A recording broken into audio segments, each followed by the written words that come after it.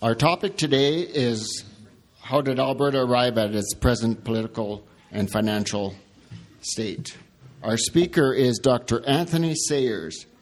He received his undergraduate education from the University of Western Australia and completed a lot of his MA and PhD at the University of British Columbia. His research deals with major political institutions, including political parties, elections, federalism, parliaments, and he's particularly interested in organizational and campaigning aspects of political parties. Dr. Sayers also writes on Alberta provincial politics. So without further ado, and I know will be interested to hear him, and we'll have him come up and give us our presentation. So please welcome Dr. Anthony Sayers.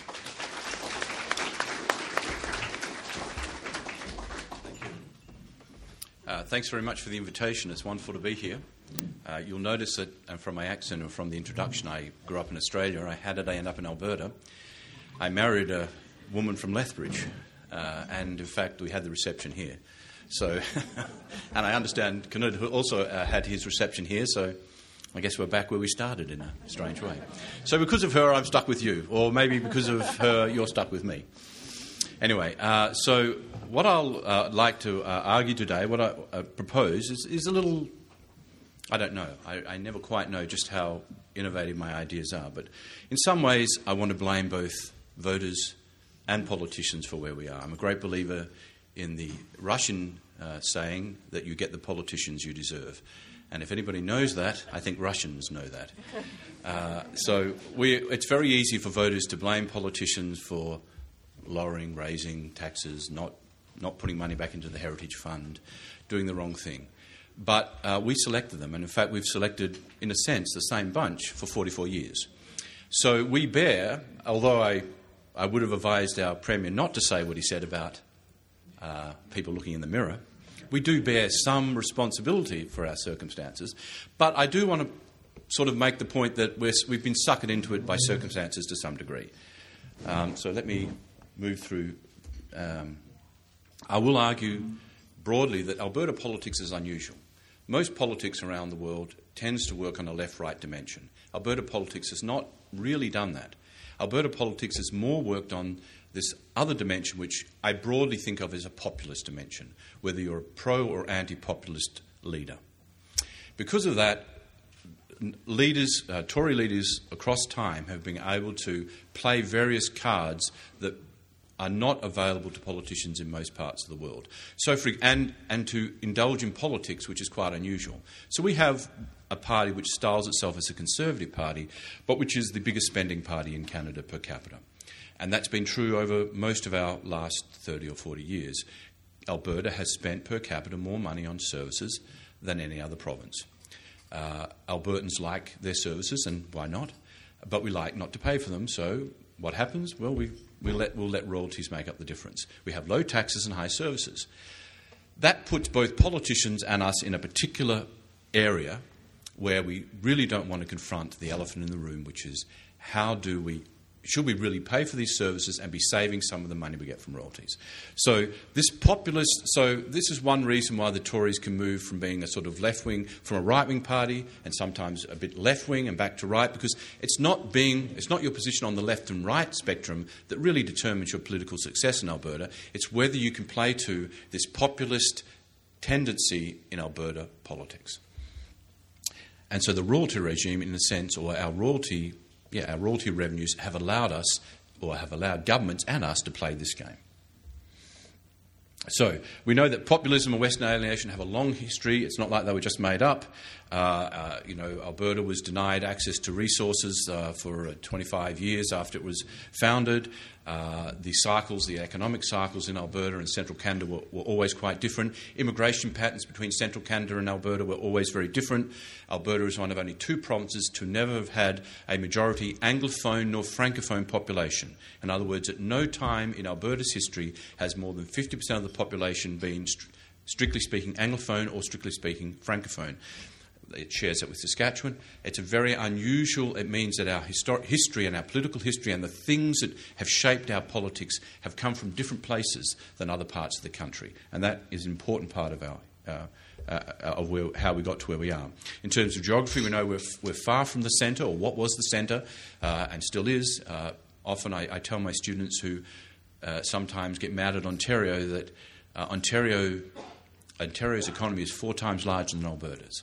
It's still, even with all its problems, a very powerful economic player, and of course has 4 times as many MPs as well. I think I've said all those. So the royalties has allowed governments to purchase social cohesion. Because governments get access to these extraordinary funds, when times are politically tough, they have enough resources to buy off opposition. And this has been a repeating pattern in Alberta politics, that if you come across a problem, instead of having to solve the problem, you sort of buy it up, you bid it up, you pay for it in a range of ways. It's diminished the normal, as I said, the normal left and right politics. In most places, arguments about the right level of taxes and spending are at the core of politics, and parties situate themselves on either side of that debate. In Alberta, that debate is only occasionally at the centre. What's at the centre is another sort of debate about what it is to be Alberta, Alberta's relationship with the rest of the country, how privileged we are to be Albertans, how special we are. It's quite a different tone. And if you think back to Rolf Klein, he was a person who moved from being, when he cut in his early period, quite a right-wing politician. By the time he left office, he was again spending more than any other premier per capita in Canada. So here's a politician that was able, or felt free to, move from being quite a right-wing in terms of fiscal policy politician to being a very left-wing in terms of fiscal policy politician. So a very interesting dynamic. And then finally, these cycles have a somewhat unusual effect on our view of planning. Because this cycle is beyond our control, that plays into this sense that we are not in full control of our destiny, which, by the way, is a very central part of a populist mythology. Populist mythologies always construct an other who controls our future more than they should. It's true in American populism and certainly in Canadian populism. And in a strange way, the oil and gas revenues have stood in for that. It basically tells us, look, no matter what we do, our economic future is sort of beyond our control. They'll go up, they'll go down. What can we do? We just have to ride the horse, to use a good Alberta analogy. And it has made the notion of planning more difficult to sell in Alberta. Right? Arguably, there are 2 potential responses to uncertainty. One is to say we need more planning because things are uncertain, and the other one to say they're so uncertain that no level of planning will really help us. And Albertans find it both politicians, because I know people who've been in the cabinet, and I know this has been part of cabinet discussions, both politicians and voters often just say, look, it's all too difficult. We don't want to plan for it. We don't want what's going to happen to oil and gas revenues next year. Let's just close our eyes, ride it out, and eventually it'll bounce back. So what have, that bumper sticker about, next time we have one of these things, we'll use it wisely. Sadly, that person doesn't know much about human psychology. When you survive one crisis and it self-rectifies, your psychological response is that it will do it again next time, so I don't need to worry about it. And that's pretty much what I think Alberta politicians and voters do. They hope that they expect the next cycle to run like the last one and self-rectify. So we don't need to plan for that cycle, it's just not worth it. So again, this unusual dynamic. David Stewart and I, David Stewart's one of my colleagues at the University of Calgary, we have for the last 2 elections done a big survey, quite a different survey than the ones that you read in the newspapers. I want to stress that if there's a very big difference between asking somebody, how do you expect to vote next week, and how did you vote yesterday?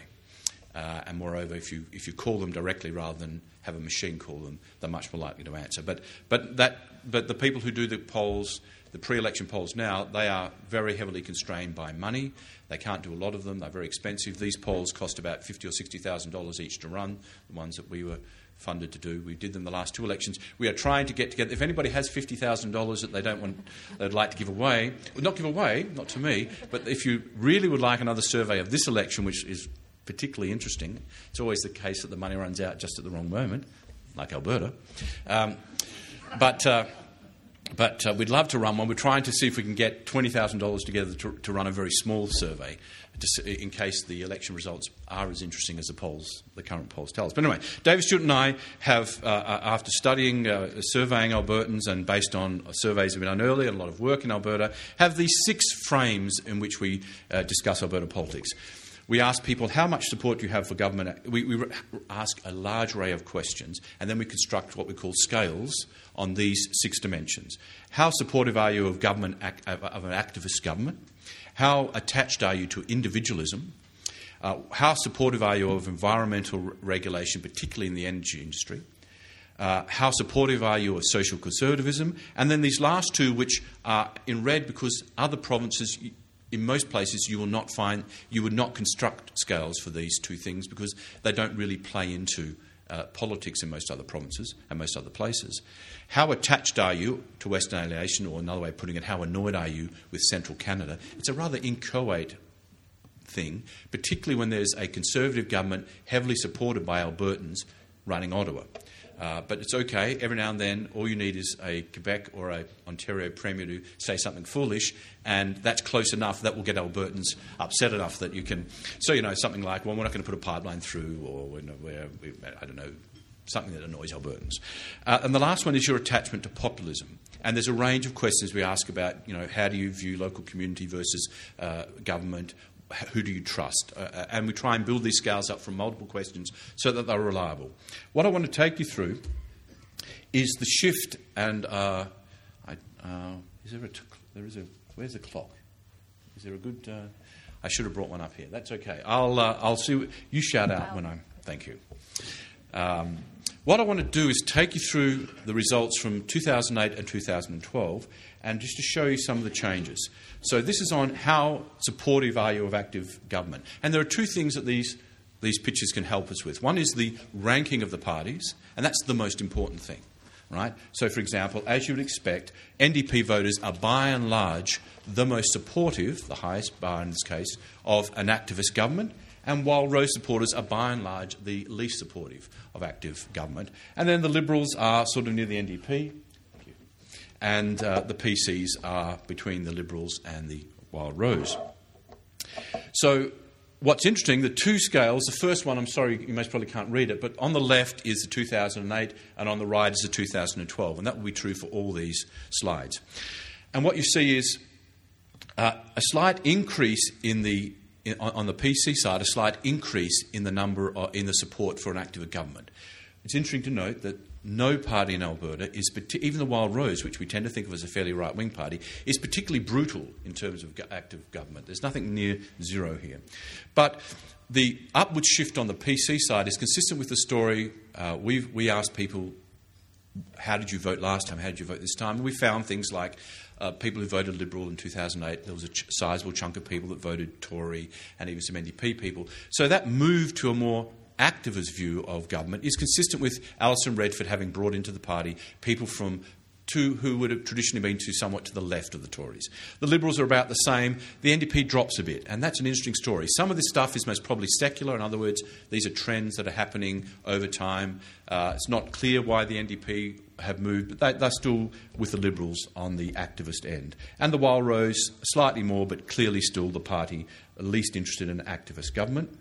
If you think of individualism, these are one of these 6 scales, you get the results that you'd expect. The Wild Rose, the most individualistic of parties. The PC is a bit less. The Liberals a bit less again, and the NDP the least. But what's interesting is this secular downward trend. The argument that over time, all parties over that period became less, or their supporters. It's not the parties, I must be clear. These are people who supported these parties. So we're not talking about the parties themselves, if by that we mean platforms and leaders necessarily. But there was a tendency across all these measures for people to become somewhat less individualistic between 2000, 2008 and 2012. I'm not going to make too much of it, I'm just pointing out these patterns. But again, movement, and arguably certainly on the PC side where the largest shift happened, consistent with the idea that they were appealing to people outside their normally more individualistic frame of reference. In terms of energy and the environment, one of the striking things of all our surveys is that overwhelmingly about 80% of Albertans prefer stricter environmental regulation. That's been a consistent number.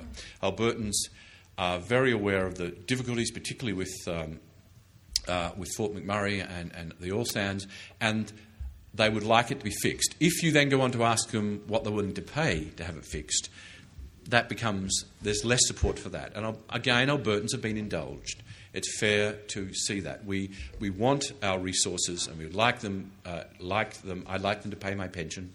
And so do I really want to pay for the cost of regulation? And regulation always comes at a cost. And so Albertans have not forced to square that circle. Right? We want better environmental regulation overwhelmingly.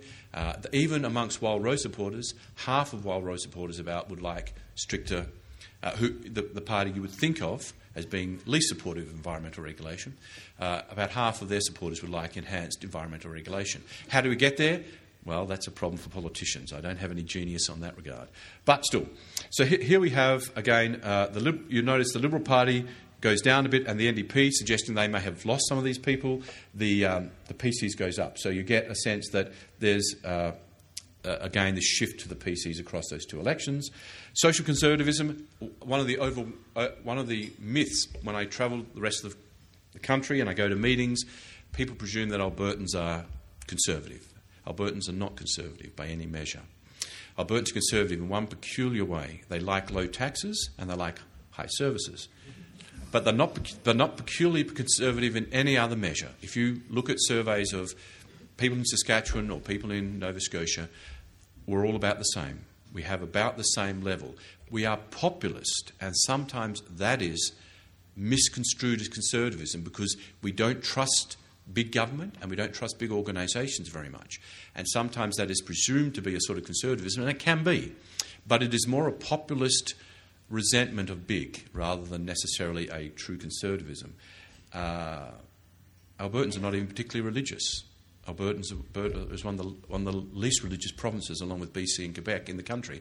But I'm not here to talk about those things. They're just things which, when I speak to other political scientists across the country, they have a series of presumptions about Alberta. We're all rednecks. We're very religious, very conservative, and those things are not borne out by surveys and numbers. Anyway, let's move on to populism. And here you see the striking outcome here is actually just how extraordinarily high all the bars are. Even the least populist party and the party, and this is the reason for the party's struggles, the Liberal Party, is relatively populist. The Liberal Party fails in Alberta not because of its position on left and right, but because it doesn't resonate with Alberta's populism. That's the story of this slide. But again, what you see is, and we're interested in the Tories mainly because we're interested in that move between 2008 and 2012 of the party pulling in people that have not always been in its bailiwick. So it becomes slightly less populist over that period, whereas the Wild Rose becomes more populist over that period. And in fact, if Premier Prentice has a weakness, it's that he is not a good populist. And he confronts certainly one very populist leader, I think, not a populist leader from the traditional direction, and potentially another one in the leader of the Wild Rose, Mr. Jean. But still, we'll talk about that a bit later. Let's move on then to Western alienation. And this is the one that it's a very inchoate idea, but if you live in Alberta and you didn't say something and you spoke about political culture, it would be odd not to speak about this sense of annoyance with the centre that is certainly very true 70 years ago, still true 50 years ago, still true during the NEP. When I came here and I started teaching politics, I just assumed that, they opened babies up at birth here and stamped their DNA with NEP so that everybody knew that they had to hate it. They didn't know what it was, but they knew they had to hate it. And then, of course, I discovered NOP, which predates NEP. What's NOP? Anybody know what NOP is? Yeah, for 20 years, people in Canada, in the rest of the country, paid Alberta paid a couple of pennies on every gallon of gas, as it was then. They purchased, and that money went to Alberta to encourage exploration. But no Albertan remembers that because that was them giving us something, as opposed to ripping us off. It's always easier to remember a slight. Anyway, it is fascinating, these things that get lost in the sort of general consciousness. And finally, let me just go, oops, I don't know how to, okay. So there are the measures. I think I went through them all. And what I want to show you is a very difficult to read scale, and I'm sorry about that. But all you really need to know is this is a measure of how far the parties are away from the middle voter on these 6 issues. And this is this graph, that's why it's complicated. This is the graph that explains why we've had a Tory dynasty for 44 years. On nearly every important issue, Tories are closer to the ordinary. That's a technical issue I can't go into, but basically the middle voter in Alberta than any other party. That is our contribution to political science. Davis, you and I were the first people to sort of try this, and that really describes the Tory party's dominance of Alberta politics. You can see that sometimes they are beaten on 1 or 2 issues by another party, but overall, if you are a good Albertan, you better vote Tory. That's what that says. Not quite, actually. The reverse is true. The Tories have managed to capture the centre of Alberta politics, in a sense. You can see the Wild Rose farther out. You can see the Liberal Party further out again. And the NDP, close on some issues, but a bit further out. For example, more pro-government, quite a way away on pro-government, but close on things like populism. Not very close on Western alienation. It's the Liberals that don't ring on Western alienation and populism. Now, I want to show you this. I want to talk about the PC, what that means for our party system. This is graphical. There are no numbers under here. This is an attempt to interpret what you've just seen. This is basically the 2008 party system. Tories centre-right, the NDP, let me start again. The left and right is the horizontal, and the vertical is populist at the top, pro-populist and anti-populist at the bottom. So this goes back to my earlier point that to understand Alberta politics, you can't just look at it as a left and a right problem. It's a left and right, but also populist and anti-populist. So what you have is the Tories in 2008 dominating the centre-right, the Liberals, a sort of anti-populist party, somewhere between them and the NDP, a more populist party, and that will play into the next 2 elections, than the Liberals on the left. This is after 2012, and what you see is the collapsing of the Tories around the voter as they start to get worried about the Wild Rose.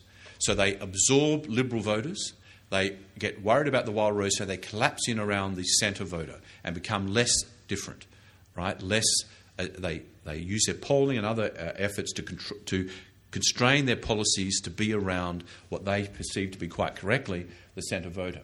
What you see is the Liberal Party becoming somewhat less relevant.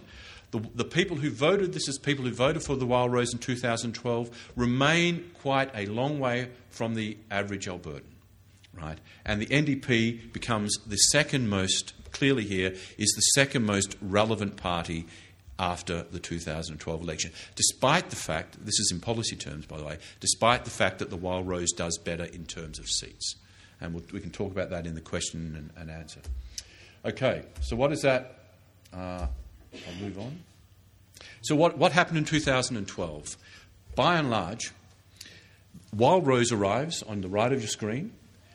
The Tories' response to the Wild Rose threat is to move to the left and absorb people who were Liberal voters and maybe some NDP voters. The Liberals become relatively irrelevant. I know David Swan quite well, and he doesn't like this analysis, but the Liberals just don't know how to play populist. They're not good populists. It's not that they're bad people. It's not that they're stupid or anything, but it's not in their DNA, the party's DNA, to be a populist party. The NDP does okay because it has populist roots. You may know that the pre-meeting for what was in the CCF before its formal meeting in Regina happened in Calgary. Alberta has always been the home of has always been a sort of seedbed for both left and right-wing populist parties, both the Social Credit on one hand, or arguably the UFA perhaps, although it's not quite so clear. Certainly the Social Credit and the CCF had deep roots in the populist part of Alberta's political culture. What happened in 2015, or what will happen? That's going to be a much more difficult issue, but let me give you some hint as to what I see. And I've taken some of this comes from an analysis of the platforms of the parties. One of the most interesting changes has been Rachel Notley's willingness to be a populist, an overt populist. So she has moved the party somewhat to the right and more populist over the last few months. So she now has a budget, for example, doesn't talk about taxes, raising big taxes. It's not a very left-wing document. It talks about treating people equally. They focus very heavily on the failure of the Tories to tax corporations. This plays very well with a populist mem that we must all stick together to solve this problem. So Premier Prentice handed Rachel Notley a gift when he did not tax corporations. Whatever the economic arguments for not taxing corporations, the populist argument is clear. We are all in this together. We should all pay a price. There is nobody should be left out. Why were corporations left out? And Rachel Notley, smart person, has figured this out. She's a very personable, very smart person, and she's figured this out. And their whole approach to this election is to really hurt the Tories on this ground that has been, in many ways, their playing field for the last 40 years. They have been the populist party. And that has been helped in part by Premier Prentice not being as his predecessor Alison Redford, not being natural populists. He's not a natural populist. He has much more of a patrician air to him than a populist air. And that does not play very well with Albertans. Albertans may be able to be convinced of his genius, but they don't like him in the way that they might have liked Ralph Klein. Whatever you thought of Ralph Klein's policies, he was a pretty likeable fellow in many ways. You know, we can argue certainly about some of his policies and some of his direct impact, but to meet at a bar or in public, he was sociable, he smiled easily, he talked easily. Alison Redford did not, Danielle Smith did. Jim Prentice is okay, but he's certainly no Ralph Klein. Even Ed Stelmach, and I say even, I shouldn't say that, I know Ed Stelmach quite well, he's a nice man, but he was not as comfortable with language as, say, Ralph Klein was. But if you met Ed Stelmach, he was hard not to like as a person. He was a very genuinely nice person, and that came across in personal contact. Didn't come across so much on television. But he certainly had a sort of a populist tinge to him as well. But you can see what's happened is that the PCs haven't really moved left to right very much, maybe a bit to the right, but, you know, it's arguable. I mean, the Wild Rose would argue they moved to the left by raising taxes, and, you know, I guess some conservative Tories would say by not cutting, by raising taxes, it means that they're a left-wing party, and from the Wild Rose perspective, and by not cutting enough, or by cutting at all, people on the left say they've moved to the right. But let's keep them about the same place, so we have to move on. Okay, what's interesting is the Tories have dropped, the Wild Rose has moved a bit to the centre, and the NDP has moved somewhat to the right and become more populist, which is a fascinating move. So let me move on then. So why do we have one-party dominance? And this is really the final thing I'd like to say. It's this unusual alliance between this traditional populism and our royalties. Our royalties allow politicians to square the circle, to offer us low taxes, to offer us lots of services, and never to have to argue about how we pay for that. You know, if you want these services, we should raise tax. Oh, that's difficult. Let's not do that. Well, we can cut services and keep them at the keep them at the level we can afford with these taxes. Well, that's no good. I want my knee replacement or whatever it is next week, please. Don't do that. So, you know, again, politicians are responding rationally. So what's been the effect of this royalty cycle? It's produced these unusual effects. Every Premier, including Peter Lougheed, has removed money from the Alberta Heritage Fund and promised to put it back, and nearly always has failed to do so. You know, Lougheed was a genius for coming up with this idea, but even he had destroyed the basic dynamic by the time he'd left office. Our current Premier, the last Premier, the Premier before that, and the Premier before, all promised to put money back in, and that's not really happened in any sustained way. Alberta per capita spending is much higher, but we have lower taxes, so this is where we're engaged. We don't like having the discussion about raising taxes. We will have a PST one day. When the royalties from oil and gas run out, we will have a PST because we will not be able to afford what we have without a PST. And there's been a structural change in the nature of taxation over the last 30 years as people's incomes and where they live has become separated. So many people are paid in places other than which they live. To actually capture that to capture them as a taxable element, you can only capture them when they buy things. So PSTs have become a response to the structural change in the nature of the economy in all everywhere over the last 30 or 40 years. So Alberta will have a PST, I can guarantee that, whenever royalties disappear. I just don't know when royalties will disappear, so maybe that's useless. And finally, sorry. So I think I may have one more slide here. Maybe I'll go straight to this slide because we're running out of time. The cycle has convinced voters that politicians do not need to square the circle of low taxes and high spending. Till now, as I said earlier, every downswing is being matched by an upswing. So really the story that we are happy to hold on to is just hold on for the ride. We're on a roller coaster. Close your eyes and scream. But don't worry, it will go back up soon enough. The wheels are not coming off. And finally, and so politicians risk losing office if they raise taxes, and voters risk losing services if they vote in a politician like a Ralph Klein who's actually willing to cut.